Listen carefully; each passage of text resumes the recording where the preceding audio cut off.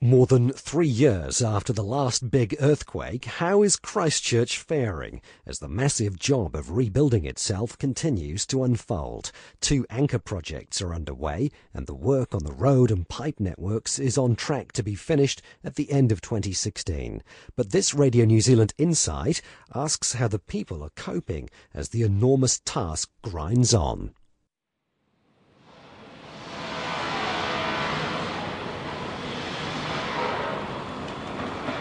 Just in this area here, we got repair works on the Durham Street Bridge. So that's about repairing cracks and spalled concrete and damage. They're probably a week away from finishing there. They're also... The man in charge of repairing and rebuilding all the roads, pipes and bridges damaged in the Christchurch earthquakes is the General Manager of the Stronger Christchurch Infrastructure Rebuild Team, Duncan Gibb. Although there's repair work going on throughout the central city and in many other parts, especially to the east, Duncan Gibb says they are making progress. We've already spent 2.5 years doing what we call the asset assessment work. So we've spent nearly $140 million just in exposing the networks. And we've done that through, first we had to suck all the liquefaction out of the stormwater and out of the sewage and wastewater that had broken, and then we send cameras down the pipes, and then we do all sorts of geotech and use profilometers and all sorts. So there's a whole lot of work that we've already done to determine what is the extent of damage. We're about 80% of the way through the process of designing the repairs, and we're currently about 41% of the way through construction.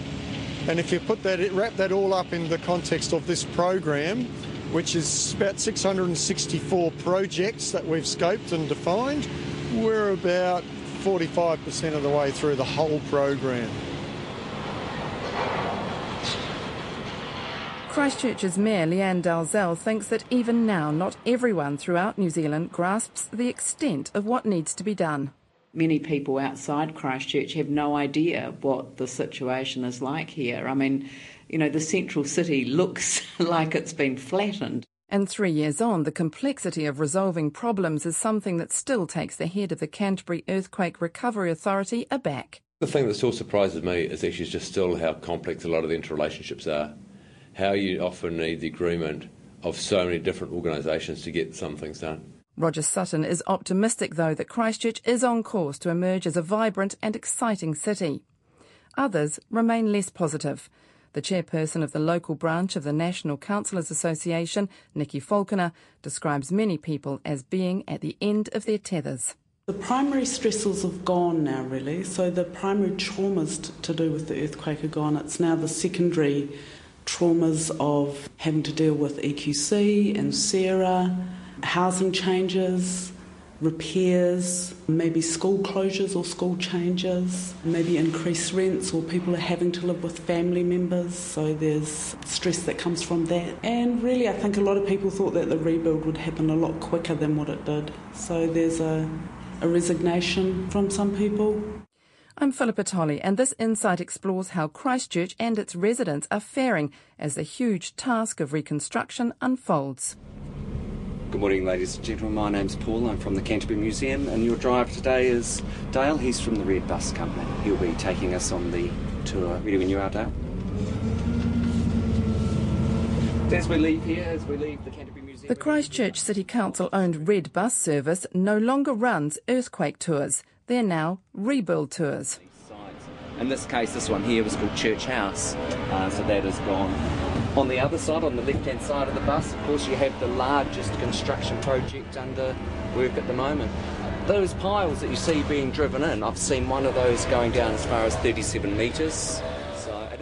After years of demolition work, the centre of Christchurch is populated with empty, gravel-surfaced sites. And as the Chief Executive of the Recovery Authority, SERA, Roger Sutton, explains, there's still more to come down. More than 95 or 90, well over 95% of it is done. But there are still buildings where building owners are debating with their insurers about whether they can repair it or whether it's going to come down. It's a big event. A lot of the buildings, it's been hard for people to actually work out whether they are repair or rebuilds. If it's a concrete building and you have to starting to pull the building apart. that's just the way it is. I mean, it's not really holding back the rest of the rebuild because, you know, that's well underway in areas which aren't affected by those buildings that still need to come down. But they're a way forward. The guide on this bus tour, Paul Gallagher, points out another building where demolition work started in just the last few months. The building that you can see coming down here on the right-hand side, of course, was the old Miller's department store building. The yellow machine is what they call the nibbler, and these machines, of course, that were mostly brought in from overseas. When you think about it, The scale of the change often leaves the Mayor, Leanne Dalzell, confused. I know myself, even driving down some of the streets, and I've lived here all my life. I'll come to a corner and my mind will not tell me to turn left or right because I don't know exactly where I am for an instant. And the only way, for example, that I know where to turn on Manchester Street at the moment, for those that know Christchurch, is because Manchester Street is cut off partway down, and I know that the cut-off is Armour Street. That's the only reason I can recognise that corner. And I think that with memory affected so badly, so quickly, that it's having a psychological impact on people as well. The first of the major projects, the Avon River Precinct and the Justice Sector, are underway, although the work is at the dredging and foundation digging stage. Roger Sutton is sure a temperate approach is the right one. What we were trying to rebuild here is something which is going to be really special, something that really will stand the test of time. You know, I always say if you buy the wrong sort of light bulb, you've got that for a year. You know, if you buy the wrong sort of car, you've got that for 5 years or whatever. But if you build your city the wrong way, you build the wrong sort of buildings, you're stuck with that, you know, for hundreds of years. And, you know, some of the things we are doing, like, you know, in the area where we're going to have what we call in the retail precinct, with shops, office space, you know, we're trying to work with the developers here, so we do actually get something which is really special, an area which has got laneways and little courtyards. It's not just what we had, it's going to be better, and that takes more time than just saying let's just let every developer go out there and put up, you know, tilt slab buildings as quickly as possible. When it comes to infrastructure, Duncan Gibb says it was fortunate that people realised the importance of fixing everything underground before major rebuilding work got underway. That means those moving back into the centre can be confident that water, sewerage, roads and bridges are all back up to pre-earthquake levels. Duncan Gibb outlines the huge amount of work that's been done already. If you look at stormwater and drainage, we've put in over 250 kilometres of pipe. And, you know, that's pretty significant. That's only nearly 40% of the work that has to be done. So we got over 620 kilometres of sewage and wastewater pipe that needs to be reinstated. That's from here to Invercargill and more. You know, that's a long way. But we're 250 kilometres down. We've got about 80 pump stations that we need to repair just for sewage and wastewater, and we're about halfway through. So it's about 40 odd. If you look at the stormwater, we're actually over halfway through that sort of work. If you look at the freshwater, once again, we've really progressed quite well, and I'd suggest we're probably 2/3 of the way, nearly 3/4 of the way through the drinking water, making sure that people have got a stable, robust, resilient drinking water network. But some in Christchurch feel businesses and services won't want to return to the central business district and are happy operating out of the suburbs. There are ongoing reports of developers who are trying to get projects off the ground having difficulties signing up tenants.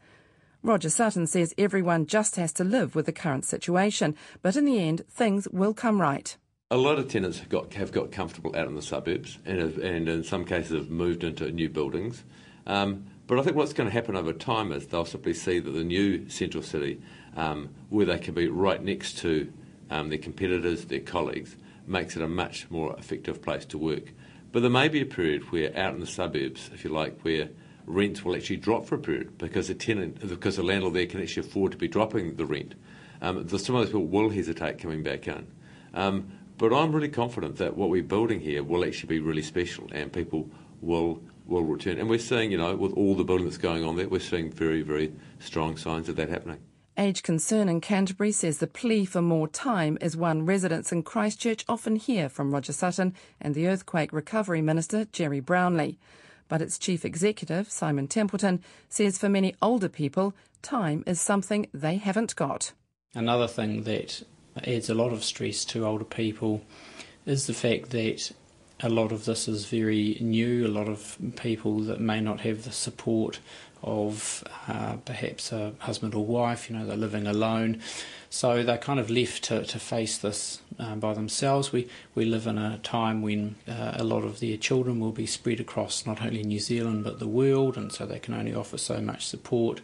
And so I guess it is a wee bit different for them, and they do feel particularly vulnerable when it comes to men in fluoro jackets coming in and talking through this jargon that, to be honest, I don't even understand. You need to be a professor of building to understand a lot of what goes on. And so they're left really signing things that, I wouldn't call as informed consent. Simon Templeton describes how a lack of community facilities such as churches and libraries and difficulties with transport has increased the risk of social isolation for some residents. This is only added to if people lose friends and neighbours as they're forced to move out of their homes. A volunteer at Age Concern, who doesn't want to be identified because she's in dispute with her insurers, says people, especially many elderly, are worn down. The woman lives in New Brighton in the east of Christchurch, where there are some of the worst affected residential areas. Her words are spoken by someone else. I'm just so tired, so tired. I go to meetings all the time. In the past few weeks, ECAN has been holding meetings about possible contamination from an old dump. People have been told to wash pets' paws before they come in the house. That's for people who already need repairs or possibly rebuilds. Now they're talking about altering the bus service, so we'll have to change at Rolleston and the trip will take half an hour longer. The changes will affect the elderly and the vulnerable. Already all the work in the area means it's so noisy and so dusty, and the house shakes every time a big truck goes past. For services such as Age Concern, the stress and associated illness have increased the demand for help. We've certainly seen an increase in what we're providing for socially isolated people as far as accredited visitors or an outing service to socially connect people. We've seen an increase in elder abuse and neglect cases. We've seen a big increase in hoarding cases, which is something that the earthquake's thrown up. So when people have gone knocking doors to door, that's when these people have come to light. The other really interesting thing we've found through our earthquake support coordinator is we're getting people coming for our support who in the past wouldn't normally have. So they're well functioning in the community, quite able to manage their day-to-day lives, but we're now at the stage 3 and a bit years on from the earthquakes where their resilience is just at rock bottom, and there are people who are just saying, look, I can't do this anymore, I need help. And while some people are asking for assistance, Simon Templeton says there are still others who are trying to keep going by themselves, thinking there are others in greater need. It is a really difficult one because if people don't put their hand up and don't come forward, then it's very difficult. We only stumble across them when a concerned neighbour phones or a daughter from Auckland phones and says, I think Mum might be isolated. But I think the evidence is quite clear because we're still finding people just this week who really we should have grabbed 3 years ago when this first happened, and 90 plus living in a damaged home. When we went around the other day, it was 6 degrees inside, and that's just not acceptable. The head of SARA says the scale of the recovery is so huge there are many problems that couldn't be anticipated. But Roger Sutton believes the situation is getting better. For a lot of people, we have really, really turned the corner now. But that doesn't mean there aren't still people who aren't stuck out there with difficult issues where we're going to have to continue to try and make sure they receive help and assistance, whether it be us from the government or whether we're simply trying to help other non-government organisations get assistance to those people as well. Leanne Dalzell says people are happier when they know something is being done and when they see local and national government working together rather than at loggerheads. But Ms Dalzell says it's not just a question of talking about when something will be finished. It's a matter of keeping people involved, and she admits that may have been missing. She talks about the rebuild being a journey, and a long one at that. It's the stuff that gives you the sense of excitement, the sense of being at home, the sense of possibility. I remember reading The Lonely Planet in the New York Times, about why people should visit Christchurch, and actually they didn't focus on any of the traditional things. all the traditional reasons why people might want to come to Christchurch. They actually talked about all the transitional things that were happening and the creativity and the energy of these, young people, greening the rubble and, the gap filler and all of those things, so life in vacant spaces, all these concepts and ideas and how you can trial things and some of the artistic stuff that's going on. Yeah, so it was that sense of energy, and I think the wit and the wisdom and the flair, they were words that come from the pages of the New York Times, So what we're seeing is that if we can capture that sense of energy and allow others to share in that, and I think we can do that by helping them get through their insurance and EQC problems and get their lives back on track.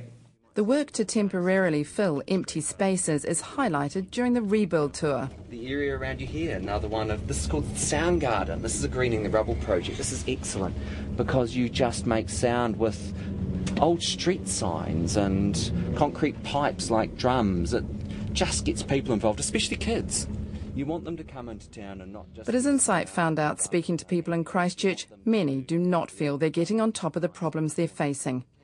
Many still struggle with extreme situations such as those in the Flockton Basin, and others are still trying to resolve issues with insurance claims and disputes with EQC, even after their homes have supposedly been repaired. A couple living in Papanui, Darren and Kira, have a 3-month-old baby and for the last year have given up trying to get their house sorted out.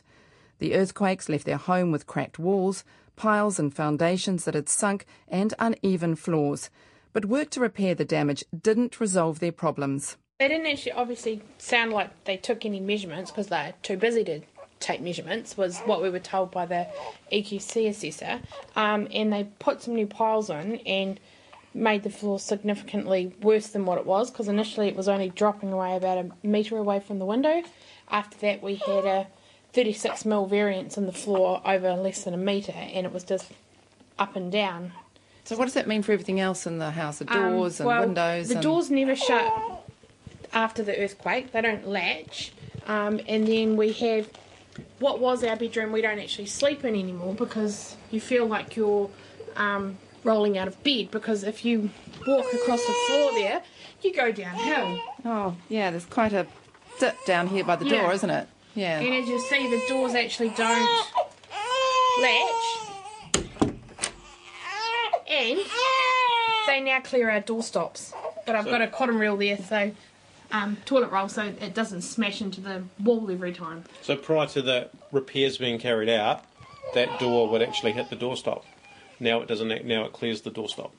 So it's really it's above the skirting board level. Yeah. Absolutely. Yeah. So it's damage from their repairs. So we're in a worse off position. Darren and Kyra have made little progress on repairs despite repeated complaints. Basically, I've left it since they rang me and said they would have someone come and see me the next week, and I think that was the end of August or September 2013, and I haven't followed up. And I've got an email that's been sitting there ever since. It's just, why should I chase them up because of their poor workmanship? But I also understand that we've got there are people far worse off than us. One of Kyra's friends actually got mushrooms growing through the skirting boards in her home. And they've got 2 small children. One has been, his asthma is horrendous now because of their house, and they were on the urgent list. So what the hell's an urgent list when they've been waiting and waiting and waiting? The couple are now building a new home out of town, as they fear any house they might purchase in Christchurch itself could have hidden problems. Such stresses have increased demand for support, and the chairperson of the local branch of the National Counsellors Association, Nikki Falconer, says recently waiting times for an appointment have doubled from 6 weeks to 3 months. What we're seeing is a lot of burnout and a lot of stress. People have lost their motivation. They've often lost their joy in life. They're often drinking to cope or drinking more to cope. They might have increased anxiety, they may have depression, they may not be connecting and doing the things with their families that they usually do, that's usually fun and spontaneous enjoyable, so they're not recharging in the same way. It's difficult to get an entire picture of the increase in people seeking assistance for drug and alcohol problems, but the Alcohol and Drug Coordination Service recorded 138 referrals in May and June of 2012. In January and February this year, the figure had jumped to 240. Nikki Falconer says such figures are a sign of ongoing struggles, and many people still have huge tasks ahead of them. There's a whole group of people who are in the TC3 zone, TC3 houses, about 9,000 in Christchurch, and they are still waiting to start their repairs. So that's a whole layer of people who still have to go through that negotiation with EQC and their insurance company.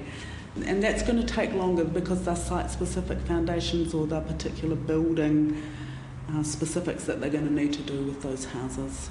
There's probably an idea around the country that Christchurch is on the mend, but there's still a lot of stalling and a lot of waiting. Yeah, and also people who are waiting to hear what their outcome is for when their house has been red zoned up around the hills and rockfall and things like that.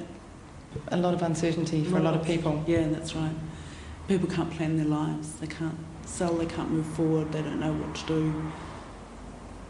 Nikki Falconer believes the stress even stretches to the workers who have poured into the city to help with the rebuild as they try to keep up with performance deadlines. The General Manager of Mental Health Services for the Christchurch DHB, Tony Gushlag, says the need for help has been continually growing. The levels of demand for our services are unprecedented in terms of the number of referrals that are coming through and the number of people that are accepted into our services. If we look back at 2009 rates, in adult services we were having about 1,800 referrals and 75% of those would be picked up. And last year we had over 2,200 and 82% of those are picked up. A counsellor at Hillmorton High School in the south of Christchurch, Sarah Main-Donald, says there's huge demand which grew after the earthquakes but hasn't gone away. I think it's symptomatic of families under stress, and children's well-being is often a really good measure of how families are coping. And we've seen a real increase in depression, anxiety and family violence, so we've had more care and protection notifications. We're making a higher number of referrals to specialist mental health services, and just overall I think that's a symptom of how those children are feeling about their futures, maybe their family's future. She acknowledges that young people throughout New Zealand often need help from counsellors, but she says the difference in Christchurch is the volume. So we're seeing far higher numbers of young people who are suicidal than before. And interestingly enough, we kind of tracked in our school the first year we had a whole lot of senior boys who got very depressed and quite unwell. And this year we've had the prevalence has been around self-harming for girls and suicidal thinking. So it seems to me that those are the issues that are the most noticeable, is sort of the volume and severity of mental health issues. Tony Gushlag from the Christchurch DHB backs that up. We have seen a significant increase in demand for child and youth services that we think we've seen an increase of about 40% in the last 2 years, the number of people presenting to our services. And obviously we're concerned about that, and we're working closely with other community agencies that are involved in supporting families and supporting young people to understand this. But we also believe that it's a direct result of increased stress on the adults in their lives. It is not that there's been a major change in our young people, but their parents and significant others are just not as available or overwhelmed with other priorities. While the general difficulty of day-to-day life for many families is having an effect on children, Sarah Main-Donald believes the changes in the education sector have had an influence as well. Particularly with school closures of intermediates, as those students are having to transition, they're having to cope with the grief of losing their school, they're often having to travel further, so there's a whole lot more stresses. So we are definitely with the Year 8 and 7 and 8 students coming into high schools. I think for the 3 high schools that's impacted on, that's been significant. What sort of ways do you have to describe the sort of behaviour that you're seeing? Just a level of behavioural difficulties and peer relationships, so there's more conflict, between students and more challenging behaviours for teachers to deal with. So we've had 125 new students join us from Year 7 and 8 at our school, and at the beginning there's probably a handful of kids that found the counsellors. By the end of Term 1 we had 40 students who were needing counselling support, either self-referred or by their teachers. The Chief of Psychiatry at the Christchurch District Health Board, Sue Nightingale, says anxiety and depression are very common conditions, and no matter how resilient one might be, everyone has their tipping point, especially under the sort of pressures people have been dealing with over the last few years. If you have a short, sharp stress and you put things in place and it's over, it makes sense that it's easy to cope with, but something that gnaws away that you feel helpless about, that you don't have any power over, particularly, which is one of the issues with all the post-earthquake recovery, it makes things more difficult. She says the uncertainty only makes things worse. I mean, if we knew that suddenly 2 years' time everything would be fixed and finished, that would help people considerably because they would have something to aim for and know that it was going to get better. But we don't know that, and I guess for some people they've had their expectations raised and dashed on a number of occasions. But she warns against being overly negative and says there's a great deal of support available to help those in need. Sue Nightingale says one positive spin-off from public health campaigns such as All Right, launched last year, is that people feel it's okay to ask for help. The All Right campaign aims to help people recover from what it calls psychosocial effects of the earthquakes and is very visible through posters and billboards around the city. Even at office level, there are posters complete with tear-off compliments to give to colleagues to put a smile on their face.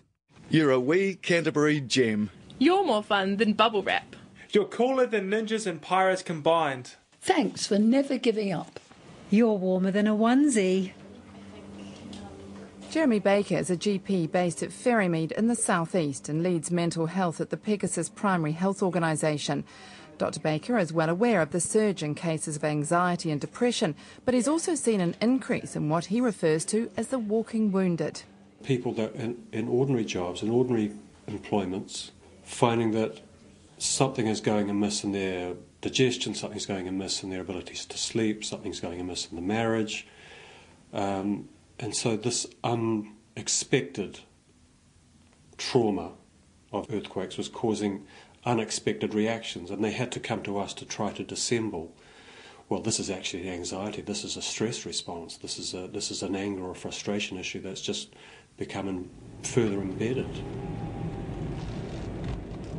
It's the day-to-day disruption, such as roadworks, that can increase a routine drive to work from 15 minutes to an hour, that is a constant but unavoidable irritation.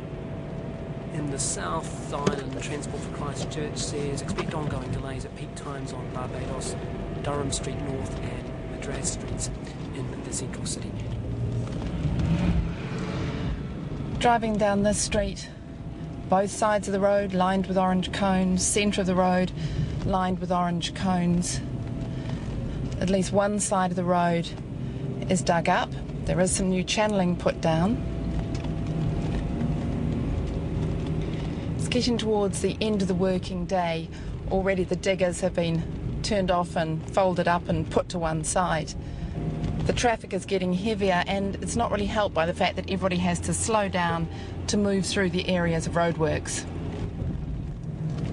St Asaph Street is down to one lane between Barbados Street and Manchester And Street. while roadworks are an annoyance, the Health Board's Tony Gushlag says the lack of affordable and suitable housing is more than many people can cope with.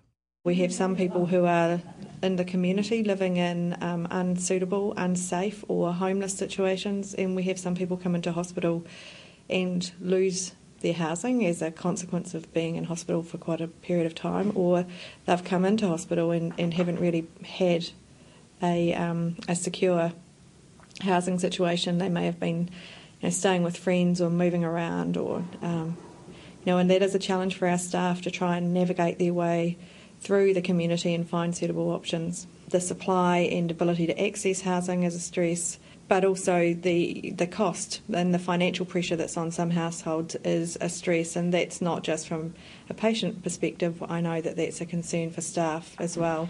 not just in our services but across the community, that people who rent are facing increased costs, and that's challenging. Some people who own their own homes are living out of those homes while they're repaired or waiting for a repair option, and they too are renting and covering, having increased expenses, and of course that's a pressure. She says the DHB has up to 24 people at any one time who do not need to be in hospital but who are struggling to find a place to stay when they leave. Jeremy Baker, somewhat despondently, wonders if parts of Christchurch will ever recover. I think really that some of the heart has been taken out of some of these communities. We're not talking about potentially just one single community. We're talking about faith communities. We're talking about the lower socio-economic communities. We're talking about whether you're Maori or Pākehā or Pacifica or Asian. I think at different points, 2/3, a half, are feeling some wrench in their security, in their sense of well-being. I think we will see a Christchurch with some difficulty being able to recover that. And I know that that's going to sound negative in terms of forecasts from politicians or developers, but I think there really is a soul to heal in our city. While an end may not even be within sight for some residents, Tony Gushlag believes a sense of involvement with what's going on would help. People benefit from clear communication. I think if there was some clarity for people about what's happening in terms of some of those recovery components to do with housing and repair, then that will help people to be able to plan for the future. Roger Sutton acknowledges some people are still struggling, but he says others are looking to the future. There are people who are very much involved in the rebuild who have positive, happy jobs, whether they're people like me or whether they are tradesmen or engineers. There are people also who are stuck with insurance issues, people who are still trying to resolve issues that they wish could have been resolved within weeks of the earthquake and haven't been. And then in the middle there are people whose lives, who may live in the western part of Christchurch, where they work in the western part of Christchurch, whose lives actually have hardly been affected. There's no single way of characterising Christchurch people. But I mean, the third year was always going to be a very difficult year because, it is 3 years since the quakes. People will always wanted more to have happened in this period of time, but, the scale of this is big. The value of the damage is roughly twice the city's GDP. So, people have to be a bit realistic about how long this is going to take. And, if there was one thing I would have done differently from the start of this job was trying to really push the fact that this is going to be a very, very long job. It isn't all going to happen tomorrow, next week, or even next year. Out on the road, Duncan Gibb knows the difficulties, but is optimistic the job will be done. It's hard, Yakka, but you know what? We'll get there, and everyone's doing the best they can.